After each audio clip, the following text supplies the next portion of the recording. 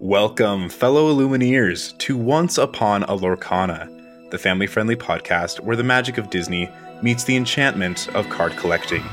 I'm Noah, and with me is my older brother Benji, and together, we're your guides through the incredible tales and adventures that await in the world of Lorcana. Get ready for Lorcana lore like you've never experienced before, where the cards are our storybooks, and every shuffle is a new adventure. How's it going, Noah? So good. We just had Halloween. It's a spooky time of year. That's right, absolutely. It's been a fun week. We had our first episode launch last week, and so many of you were so kind to take a listen and share some good thoughts. So just thank you so much. It's been humbling and really wonderful just to see the support and the love from our fellow Illumineers. So thank you. We really appreciate it. Yeah, we truly do. And it's interesting to see as well how many people have become interested in the podcast who are familiar with card games or maybe just familiar with Disney. It seems like it's hitting home with a lot of people, which makes me happy. Yeah, I love it. It's so great. I think Lorcana in general is doing a good job of, getting into the hearts of those that love card games or Disney or both. It's just capturing them. It got us. So this is true. So we wanted to start off episode 2, kind of talking about a little bit of a post-Halloween villain episode. And just to start off, we'll kind of go into our little just personal update section. So as I said before, there was so much support from you guys, especially on Twitter/X. You guys are awesome. Feel free to follow us at Once Upon a Lorcana. It's once_upon_Lorcana. And we'd love to interact with you and chat with you there. I would say that was the absolute best thing that happened, was putting out our first episode, but there was one thing even better. You know what that was, Noah? I think I do. Go ahead and continue, and we'll see if I'm right. So we put out the first episode, and my wife listened to the episode, and I got a text saying, "This is so fun. I want to build a sapphire ruby deck." And I was like, "Oh, this is so good. This is so good." It just made my heart so happy. She doesn't know what she's gotten herself into. She won't be able to escape. Yeah, and even better than launching the podcast was just the support from my wife, which was so fun. So after work one day, I came home and there was some Disneyland music playing on our speakers, and she said, "We're gonna have Dole Whips, homemade Dole Whips, and we're gonna play Lorcana." And it was so fun. We got the kids to bed. We had some yummy food. We were both super exhausted that night, but we managed to play a game, and I was kind of showing her how to do it and teaching her how to play, which was so fun. So we might have to have her on just to go through that experience of how did it feel to just go through it the first time, what's hard, what's confusing, and it'll be fun to have that. So I think I remember seeing on the family group chat, did you guys end up making those bread bowl soup things like they have at the pier in Disneyland? Oh, that's right. So yes, she made some delicious bread, and it was kind of like at what's it called, Paradise Pier in California Adventure. Right. Those sourdough bread bowls, and it's so we had that, and it was so fun. So we had that, which was reminiscent of our time in California Adventure. We had our Dole Whips, and we played some Lorcana, and it was just a fun date night with the wife. So that was just the best thing. What about you, though, Noah? Any fun updates for this last week? Yeah, I am looking into this job. It's a painting position where you go to different social events and you teach people kind of how to paint. You run them through the little activity, and it seems super, super fun. Benji's aware, and the rest of my family is aware that I love doing art. I'm not studying it or anything like that, but I enjoy it enough, and I enjoy people enough that I feel like it would be a really good position. So anyway, it's exciting. I'm curious to see where it goes. Yeah, that's super cool. Well, good luck with that. We wanted to kind of talk a little bit about a news section coming up. So here's a little break as we're going into the news section.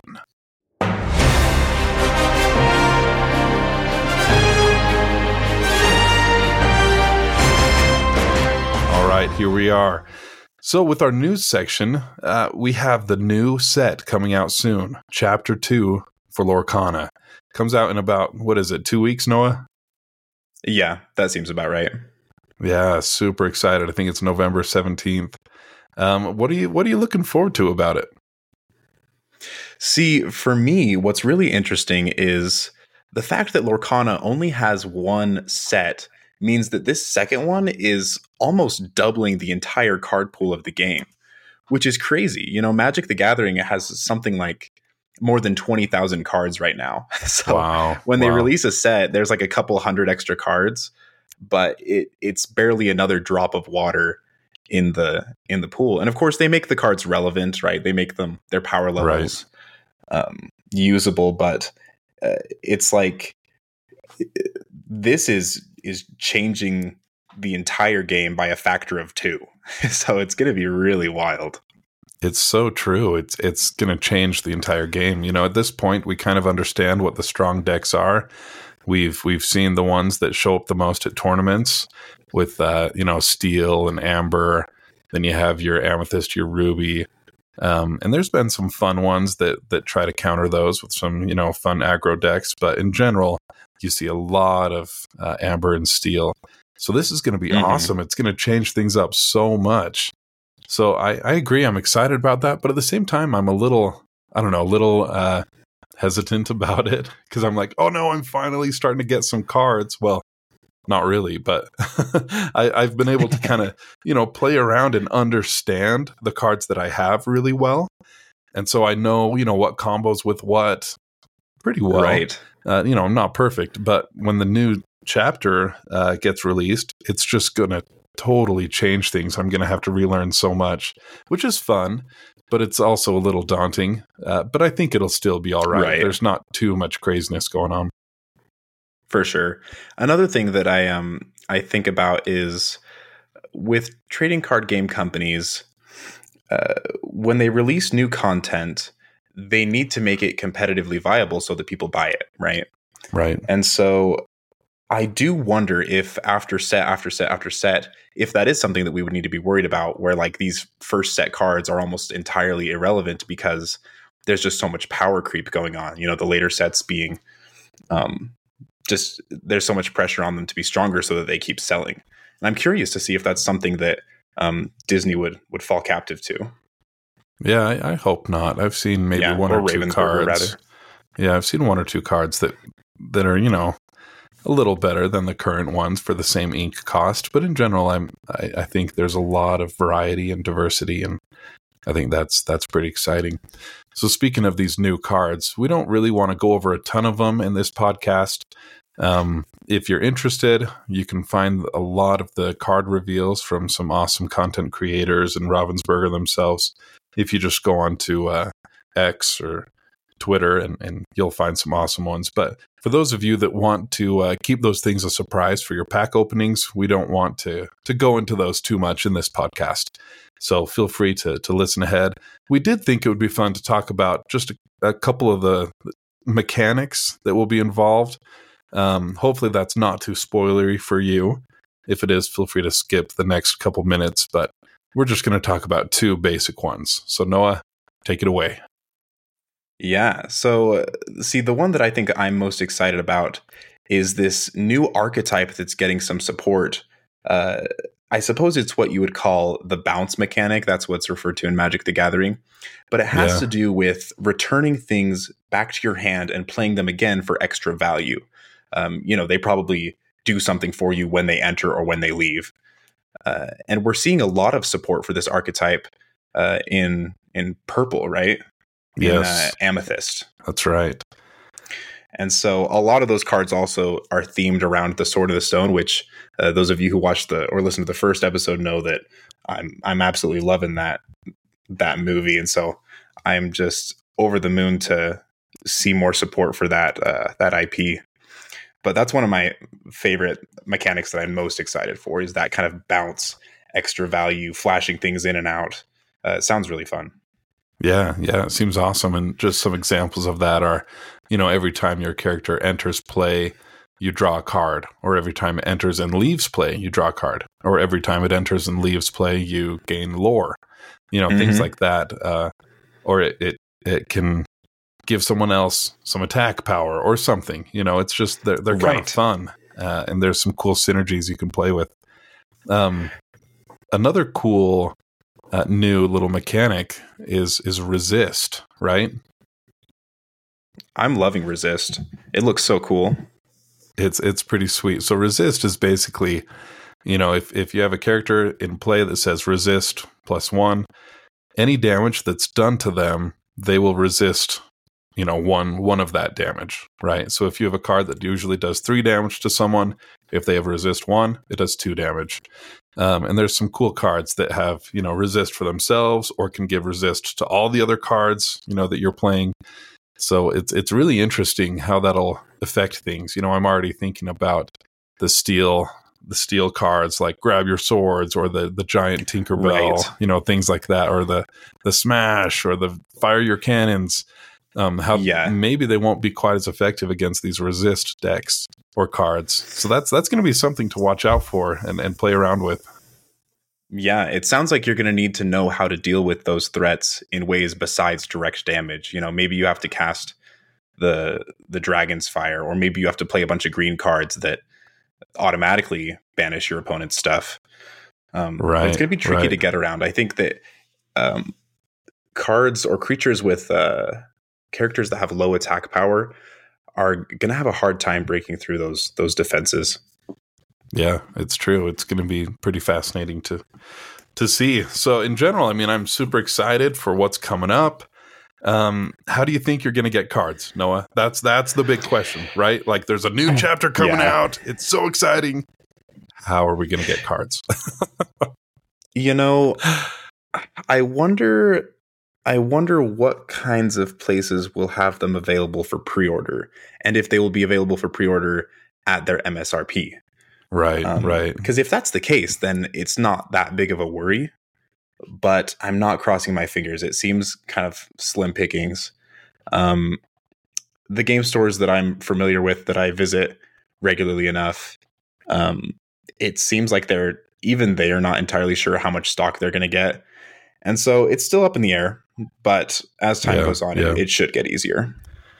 And I think, feel free to correct me if I'm wrong, but I think that the next set launches on November 17th to local game stores, and that later on, I think in December, is when the kind of, big box stores get it, like, your Targets, Walmarts, those places.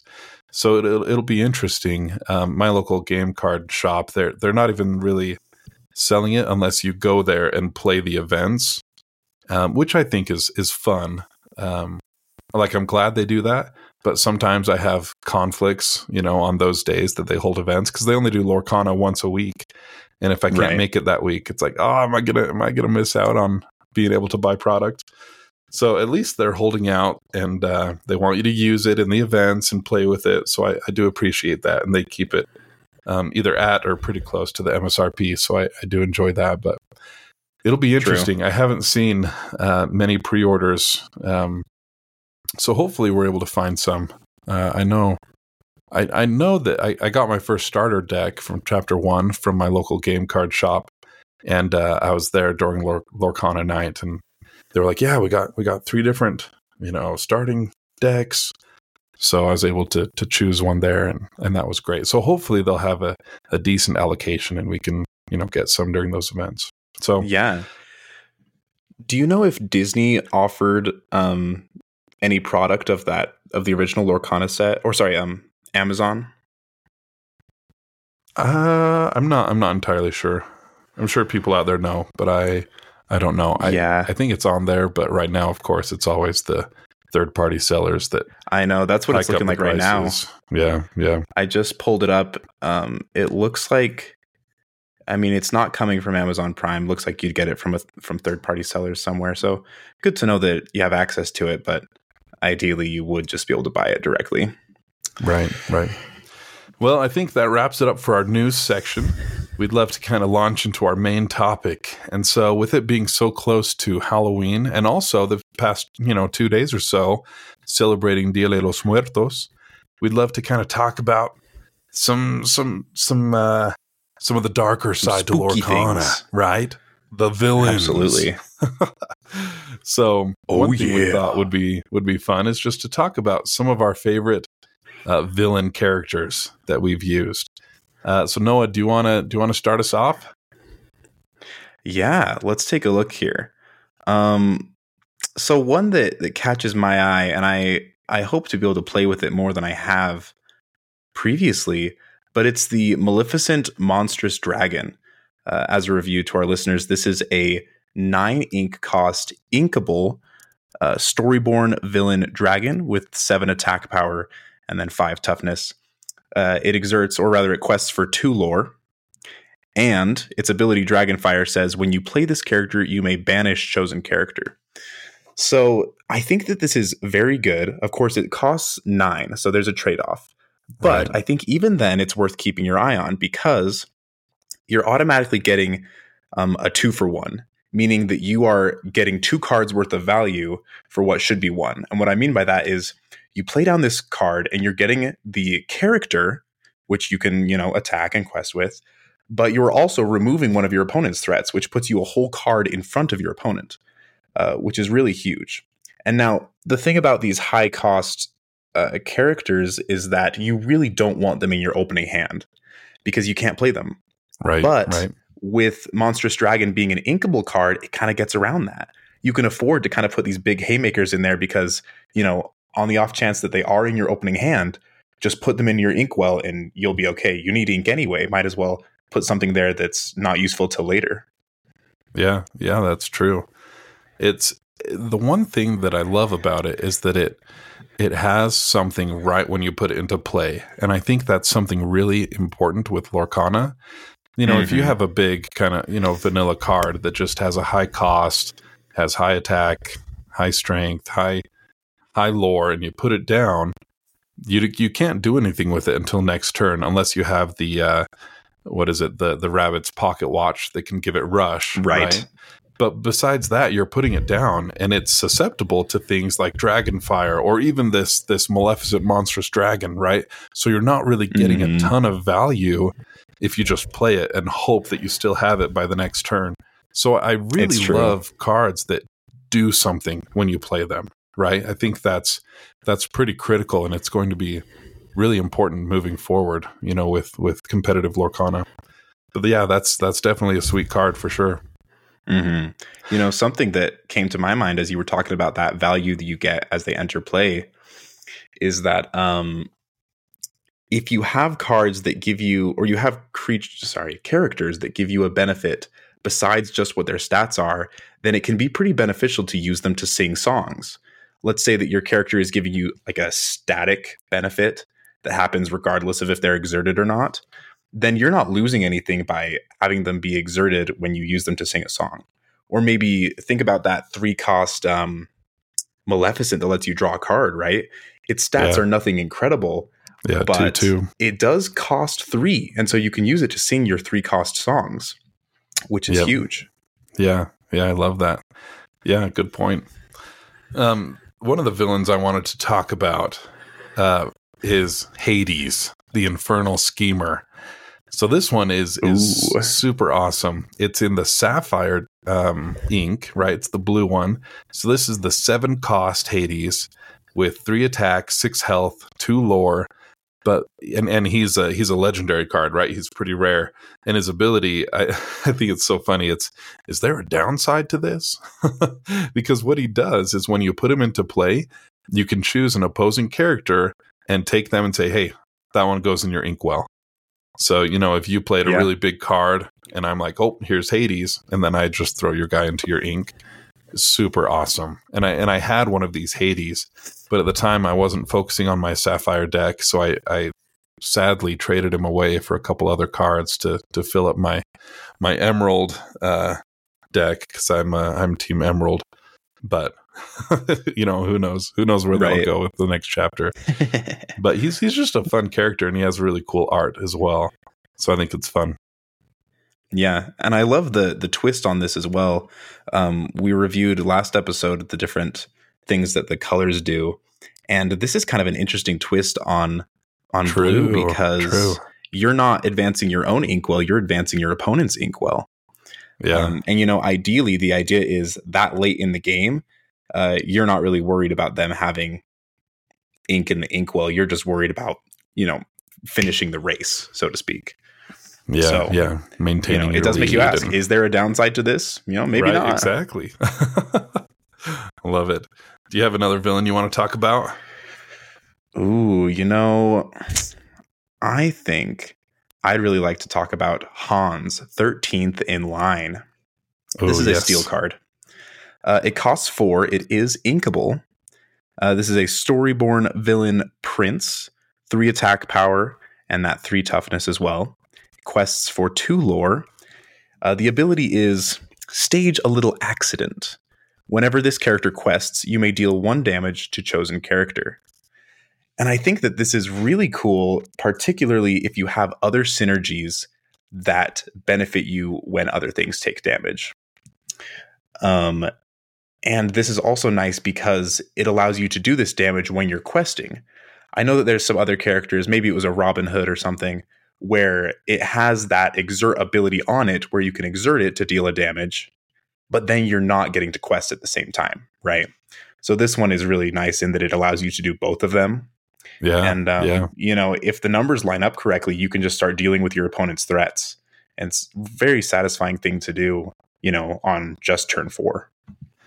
Yeah, and we played a game earlier today, and I had that in my on the table, and you had I think it was Jasper, and he has 4 life, right? Or no, it wasn't Jasper. It was I think it was who was it? It was a 4 life character. Genie. Oh, maybe it was Genie. Okay. Anyways, I think it was Jasper. Yeah, I don't remember. It was someone that I didn't want to attack, so I don't know if it was Jasper because he does the when he quests. It was the Mad Hatter. Someone. You wanted to finish That's him right. off. There it is. It was the Mad Hatter. So what I did was I had a smash in my hand, and then I had my Hans. And what I wanted to do was, quest with Hans, do 1 damage to your Mad Hatter, and then use my smash card and take him out without having to attack him, because then you would draw a card. Right. But for some reason, I don't remember what happened. I wasn't able to do that, but I was so excited. I was like, yes, I can take out the Mad Hatter without challenging him. Right. So yeah, it is a pretty cool villain card, that Hans, and he's pretty fun to play with. So I do enjoy a good Hans, and I like the flavor, right? Setting up a little, a little accident, staging an accident. Yeah.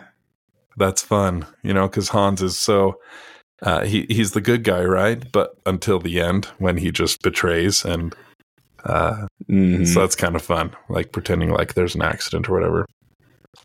Very flavorful. Yes. The next card I would love to talk about is the 7 cost Dr. Facilier. This guy is awesome. So 7 cost, he has 4 attack, 5 health.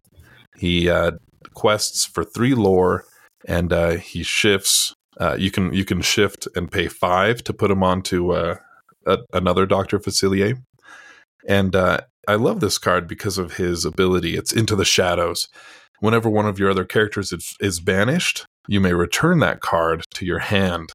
And so that one's really fun to kind of play around, play with, right? Because if you have him, he doesn't have to be exerted or anything. If he's in play, any card that is banished goes back to your hand. So if he's in play, you can play your rush cards and just go kind of crazy with them. Doesn't matter if they die, because they're going to come back to your hand, which is so fun. So we also played with this earlier today, and I played him, and then I attacked with a bunch of my Maleficents that draw a card. Yeah, and you returned 3 of them to your hand. Yeah, so I got 3 back, and next turn I could play those again, draw more cards, right? So it was just kind of cool. He's a fun one to play with as well. The downside is he's not inkable. So if you get him early on, it's just, it's weight in your hand. But he's definitely a fun card to play with. He's a rare, so you don't see him that often. but at least he's not a super rare or legendary. He's not that expensive. Right. Now, I've got a question. I'd like to have your opinion on Dr. Facilier here. Now, with him being a 7 cost normally, or a 5 cost if you shift him on top of a previous Dr. Facilier, do you feel like this is too late in the game to be able to really reap the rewards of having that card advantage? Or do you feel like it's still early enough that you have time to actually work with your resources? That's a good question. It'll depend on who you're playing, and if they have, an aggro deck that's trying to get lore really quickly, then it can be pretty tough to utilize him as you want. But what I do like is that he can shift onto other Dr. Faciliers, and what's cool is he has 2 other types that can be in the Amethyst deck, right? He has a 2 cost Dr. Facilier, and he also has a 3 cost. So you could have 8 cards other than this big one to shift onto. So if you really wanted that benefit of getting him on turn 5, you could play a lot of his you can other versions, Dr. Facilier Charlatan and Dr. Facilier Remarkable Gentleman. And, they all have their pros and cons. So, I think he's still fun to play regardless. I like to keep him in my decks, at least like 2 of them. I don't run 4 of them. I think that's a little excessive. But I think 2 is about right for what I like to use them for. Yeah, that sounds about right. I wanted to mention Scar, the mastermind. Now, this one's really interesting to me because I don't know how good it is. This is a 6 ink cost inkable, 5 attack, 4 toughness. It quests for 2 lore, and the ability is Insidious Plot. When you play this character, chosen opposing character gets -5 attack power this turn. So, considering that ability, it sounds like ideally what you want to do is play this down in order to give yourself a safe attack onto one of your opponent's characters. Right. Yep. But just looking at this, how would you gauge its power level, Benji? One way you can gauge it, which probably isn't the best, but if you go on to tcgplayer.com, you can see kind of how much it's worth for that card. Oh, hey. And so right now he's about 25 cents or so, which is kind of the lowest that a lot of card shops want to sell things anyways. So not super valuable to be in a deck based on that. But also if you just look at him, 6 cost is pretty high. There's no shifting. A 5 damage is decent, but 4 health, he'll get wiped out pretty quickly, pretty easily. Yeah. And only 2 lore. So he can be good if you need that ability, but really that's where his strength is in that ability. It's not in his base stats for sure. They're okay, but for 6, not loving him too much. Although the art is pretty cool. Yeah, I like the art. Another thing too is that, let's say you are playing this in an ideal situation where you play it down, one of your opponent's characters now has basically 0 attack power, and then you use one of your other things to swing into it to take it out. Right. Once you've done that, you've dealt with the threat, you don't really care that Scar has so much attack power. It doesn't feel like you're really getting the benefit out of that anymore. It's like you'd rather that he quest for something now that you've used his enter the battlefield in order to get rid of the threat, or you'd rather that he had more durability on him. But yeah, it's nice that he's still kind of a threat for them. They're like, oh great, if I put some down, they have this 5 attack character just sitting there. True. So, he's still a threatening presence on the board, but in general, I think there are some other, perhaps better 6 cost cards. But he's a cool one, and I think depending on how you build your decks, he could be really good. Another thing that might be fun to use him with is with support characters. Support is whenever the character with support quests, you add their damage onto another character. So that's kind of nice too. So you can minus attack from an enemy, and you can add attack to one of yours, and really, do some good work. So that could be kind of fun. Yeah, that's kind of fun. Yeah. I know that it's not the most impactful card, but the other Scar, that's the red one, I've had that in my starter deck and played with it several times, and it's just so bad. I just hate it. It's just horrible. I think it has a similar stat line, but the fiery usurper one. Yeah, that's the one. It's like whenever I draw it into my hand, I am never happy to see it, and whenever I play it, I'm like, man, I wish I could have done something different. Again, super cool art. It's got to just be something about the way that its stats line up. Yeah, and this one is a 4 cost, 5 attack, 3 health, basically. And I know there's I'm not saying the correct terms. I forget what the terms are for attack and health. There's willpower and there's something else. Right, yeah. However it goes. But yeah, he's you don't really want to play him unless you can rush him into something. And even then, next turn you get a Maui that can do the same thing for even more. But there is one other Scar that's kind of cool. He's a rare in the Ruby deck. He's an 8 cost. It's the Scar Shameless Fireband character. And he's cool because you can actually shift him on top of one of these other Scars, right? And then one thing that's cool is when you play him, you can ready your characters that cost 3 or less, and they can't quest for the rest of the turn.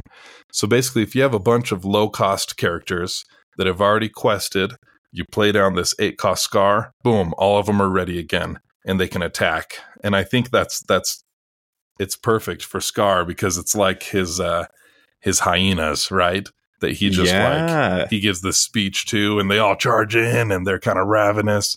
And so I think that's just perfect, so flavorful of Ravensburger to kind of design him that way, to be this kind of leader of the little ones, the leader of the hyenas, leader of the little characters.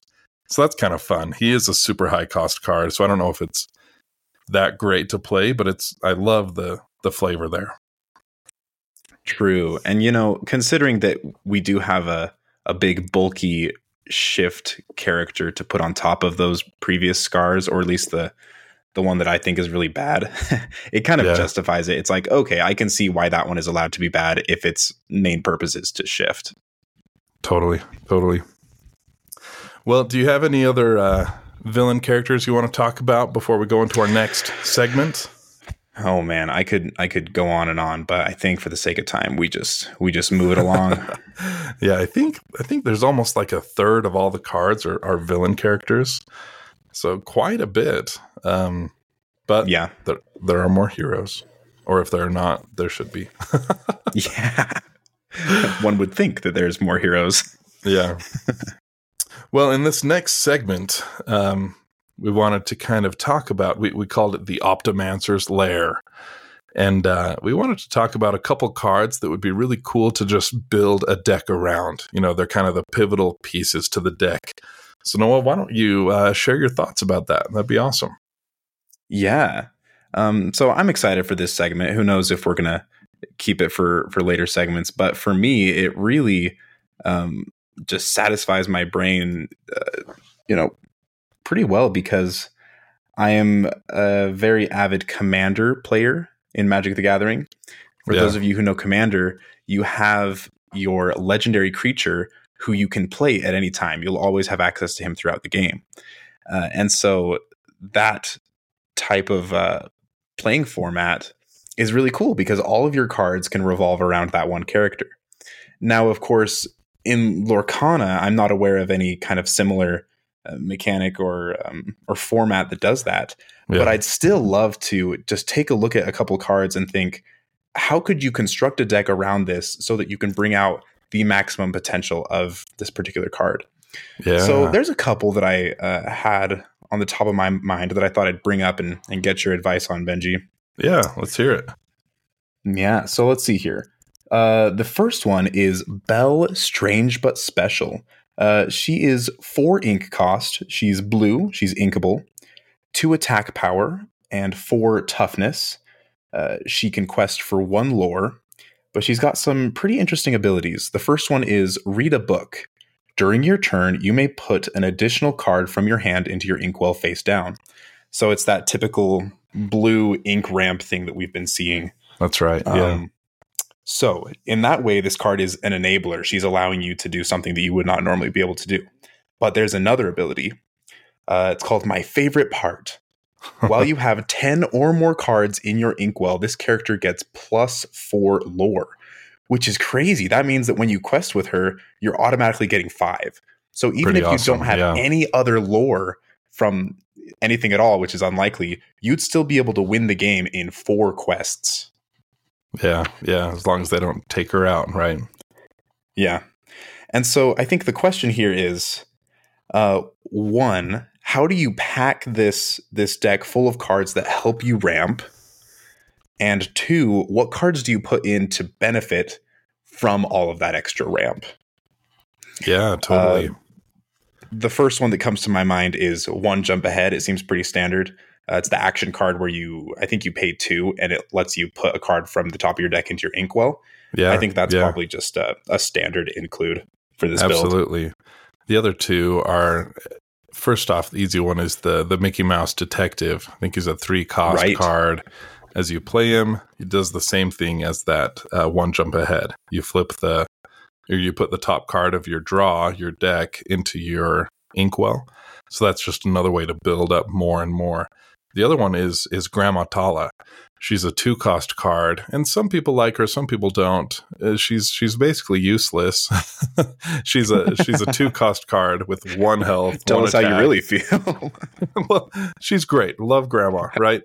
And this isn't my real grandma. I really do love my real grandma. Yeah. But Grandma Tala, she has 1 attack, 1 health, right? So she's not a presence on the board. She's just there, right? And she quests for 1 lore.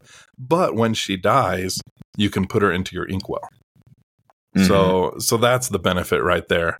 So if you play those, you play your Mickey Mouse, you play your 1 Jump Ahead, then all of a sudden you're just ramping up to get all of that ink, right? To build up the 10. The other one is the what's it called? The fishbone, something like that. That's right. It's the item, right? An item, yeah. And with that one, it makes it so that let's see. I think I have one. Yeah, fishbone quill. So it's a 3-cost. It is inkable, and you just, as you exert it, you can put any card from your hand into your inkwell face down. So it's good as long as you have card draw, right? Because you're going to run out of cards quickly if you're inking, 2 of them because of the bell, and you're inking another with the fishbone. That's 3 cards out of your hand in 1 turn. So you're not going to be able to have many in your future turns. So that's kind of a tricky one, but it's nice if you're trying to run this ramp deck with Belle to get that crazy amount of lore. I think the best thing to pair her with are just some high cost cards that can do damage. There's some bodyguard cards would be really helpful because you want to protect her, right? You don't want her to die. She's your 5 lore character. So if she's your kind of pivotal linchpin in the whole strategy, you need to put it in an investment to protect her. Right. So yeah, I mean, I'm trying to think of some good ones in Sapphire. That the helpful. One that comes to my mind, of course, it depends on what other color you're pairing it with. But if you want to throw in the Maleficent Dragon, the 9-cost, at some point you're going to have enough ink to cast it. So might not be a bad option.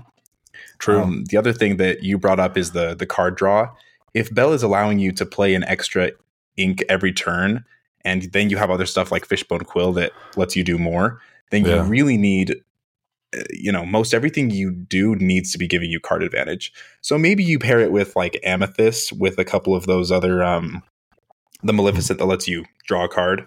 Right. Because then you're not ignoring your board presence as you ramp. So maybe that could be a thing too. The friends on the other side singing that song to draw 2 cards. For sure.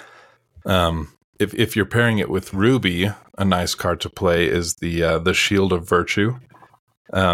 Because as you quest, she's susceptible, right? She's vulnerable to attacks. So then you use your Shield of Virtue, and all of a sudden you can ready her so that you can't, the other player can't target her. That's another way to just keep her safe. It does cost 3 lore to ready a character, or not lore, 3 ink to ready a character. but it's nice to have for certain. The shield is only a one lore, or I keep saying lore. It's one ink. I know, I'm confusing to play as well. So that's another way to kind of help protect her. But yeah, it's a fun deck to play with. Mm-hmm. Yeah, and what's nice about the Shield of Faith too is that if you are planning on being really tight as far as the cards in your hand goes, then it's nice to have something like that item where you can just throw your ink at it and not have to expend another card every time you use it. And so that can be kind of a good way to get some extra value out of it. Let me do one more. Let's talk about Rapunzel, Gifted Artist, Floodborn Hero Princess. 0 is attack this one power. of the new ones in the Floodborn? You know, it might be, but it was just so cool I couldn't afford to skip it. Okay. So if you're nervous, you can pass. Yeah, it's all good. 0 attack power, 6 toughness, shift 3. So you can pay 3 ink to put it on top of a previous Rapunzel. Yeah. It quests for 2 lore. The ability is Let Your Power Shine. Whenever you remove 1 or more damage from one of your characters, you may draw a card. So I guess I might describe this as like healing tribal. Like you want to have things that let you heal, and you want to have other things that are good to be healed, and you want to have other stuff that benefits you when you do heal, and just find as many opportunities as possible to make that happen. Yeah. What comes to your mind first, Benji, as far as how you might support this card? That's certainly cool. I would pair that with, I don't know, rush characters, because then you can surprise the other, go in, rush, and then you can heal them, draw cards. Yeah, that's interesting. I don't know. I like the healing abilities of Rapunzel, though. You know, her magical hair. It's just... It's true. It's very flavorful. It can save anybody, you know? It can save you, too. That's right. If you build around it correctly. I think something that I was considering is, in general, you do want to have characters that have that prioritize toughness, because if they just die the moment that they're hit, then you don't get an opportunity to heal them. So characters with lots of toughness that can survive a combat encounter or two. And also more things that let you heal. Coconut Basket comes to mind. I think that item lets you remove damage counters whenever you play a character. So that could be worth looking into as well. And yeah, any other payoffs that give you a benefit when you heal.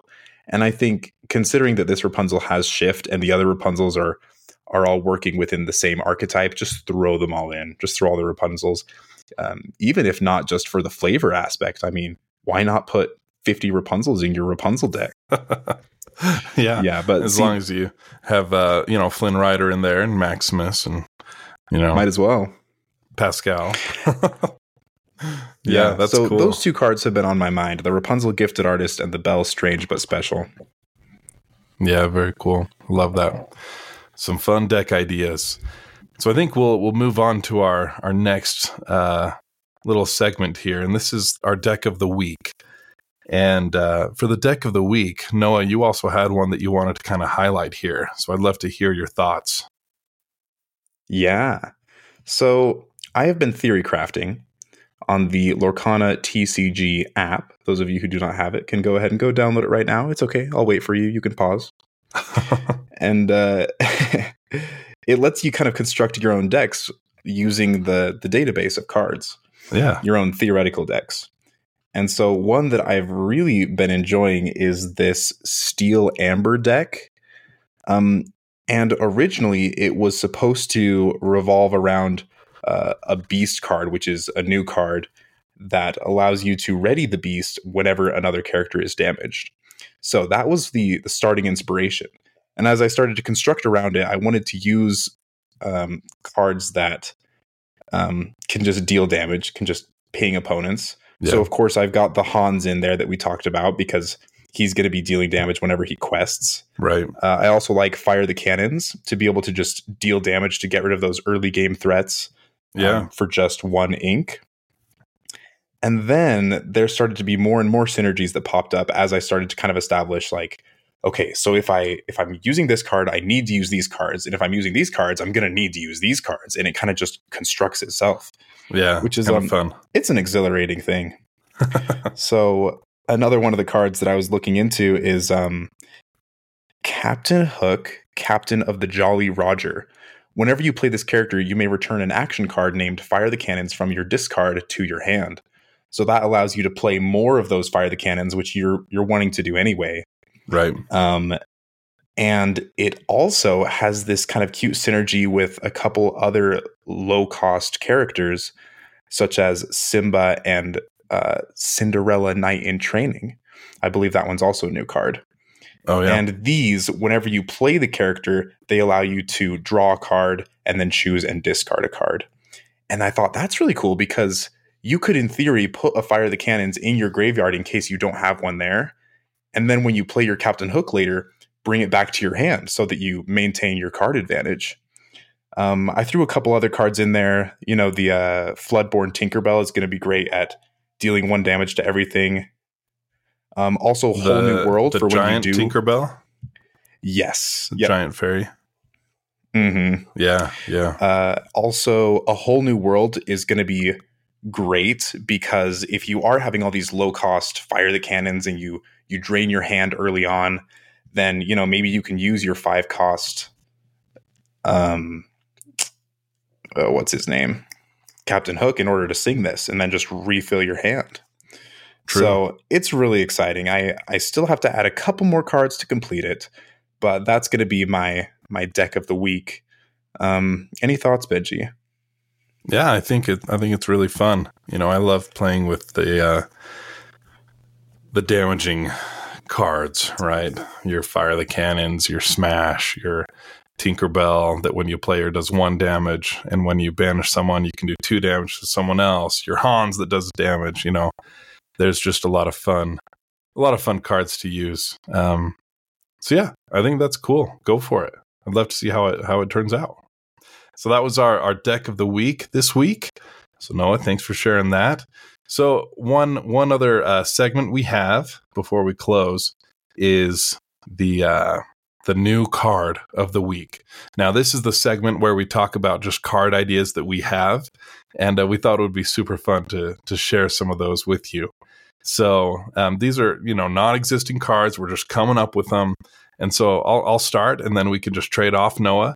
So one that I thought would be awesome, and I think we're going to focus on villains because of Halloween and Dia de los Muertos that's currently happened.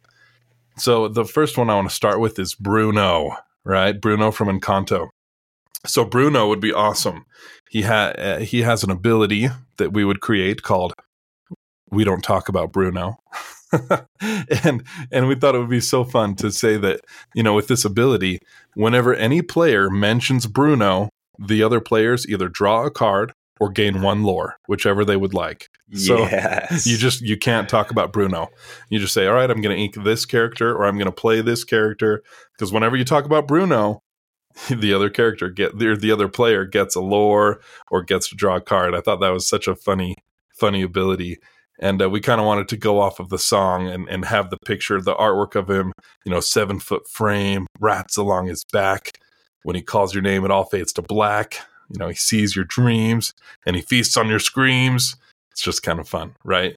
So this big, scary Bruno it has to be emerald, right? Has to be emerald. Yeah. The green and the black and the rats. And anyways, we just thought it would be hilarious. So that's the first card idea that we wanted to share. So Noah, on to yours.